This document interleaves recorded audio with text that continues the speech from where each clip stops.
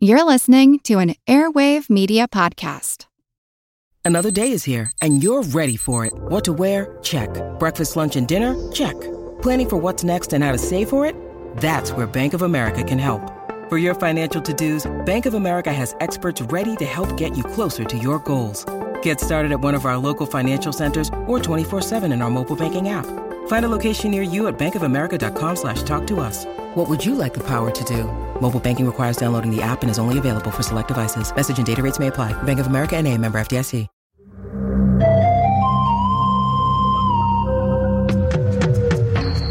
In many Native American traditions, a raccoon was a clever trickster, an animal who could make the best of any situation it found itself in. Today, living up to its reputation, the raccoon has been able to survive in changing environments. I'm Jim Etzner, and this is the Pulse of the Planet. We're listening to the sounds of raccoons. The raccoon is one of the true native North American mammals. It's an animal I admire because of its adaptability and the fact that it, in spite of man, is doing very well. Naturalist Dorcas McClintock. Raccoons are found in Europe because in the early 1900s, a lorry overturned near Hamburg, Germany, and some escaped. They have been introduced in Russia, where they're used for fur to some degree.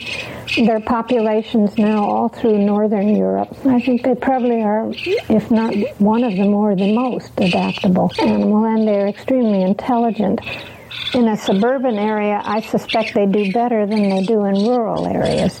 The only real enemy is man and free-running dogs, and they're very quick to know which dog has a fenced yard and which dog is on a run and can't get loose, and they will come within close proximity of those dogs.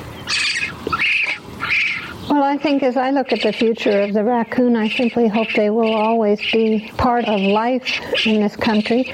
I would wish that people become more tolerant of raccoons and overcome the general fear that people seem to have of animals of the night. This archival program is part of our 30th anniversary celebration. I'm Jim Metzner, and this is the Pulse of the Planet.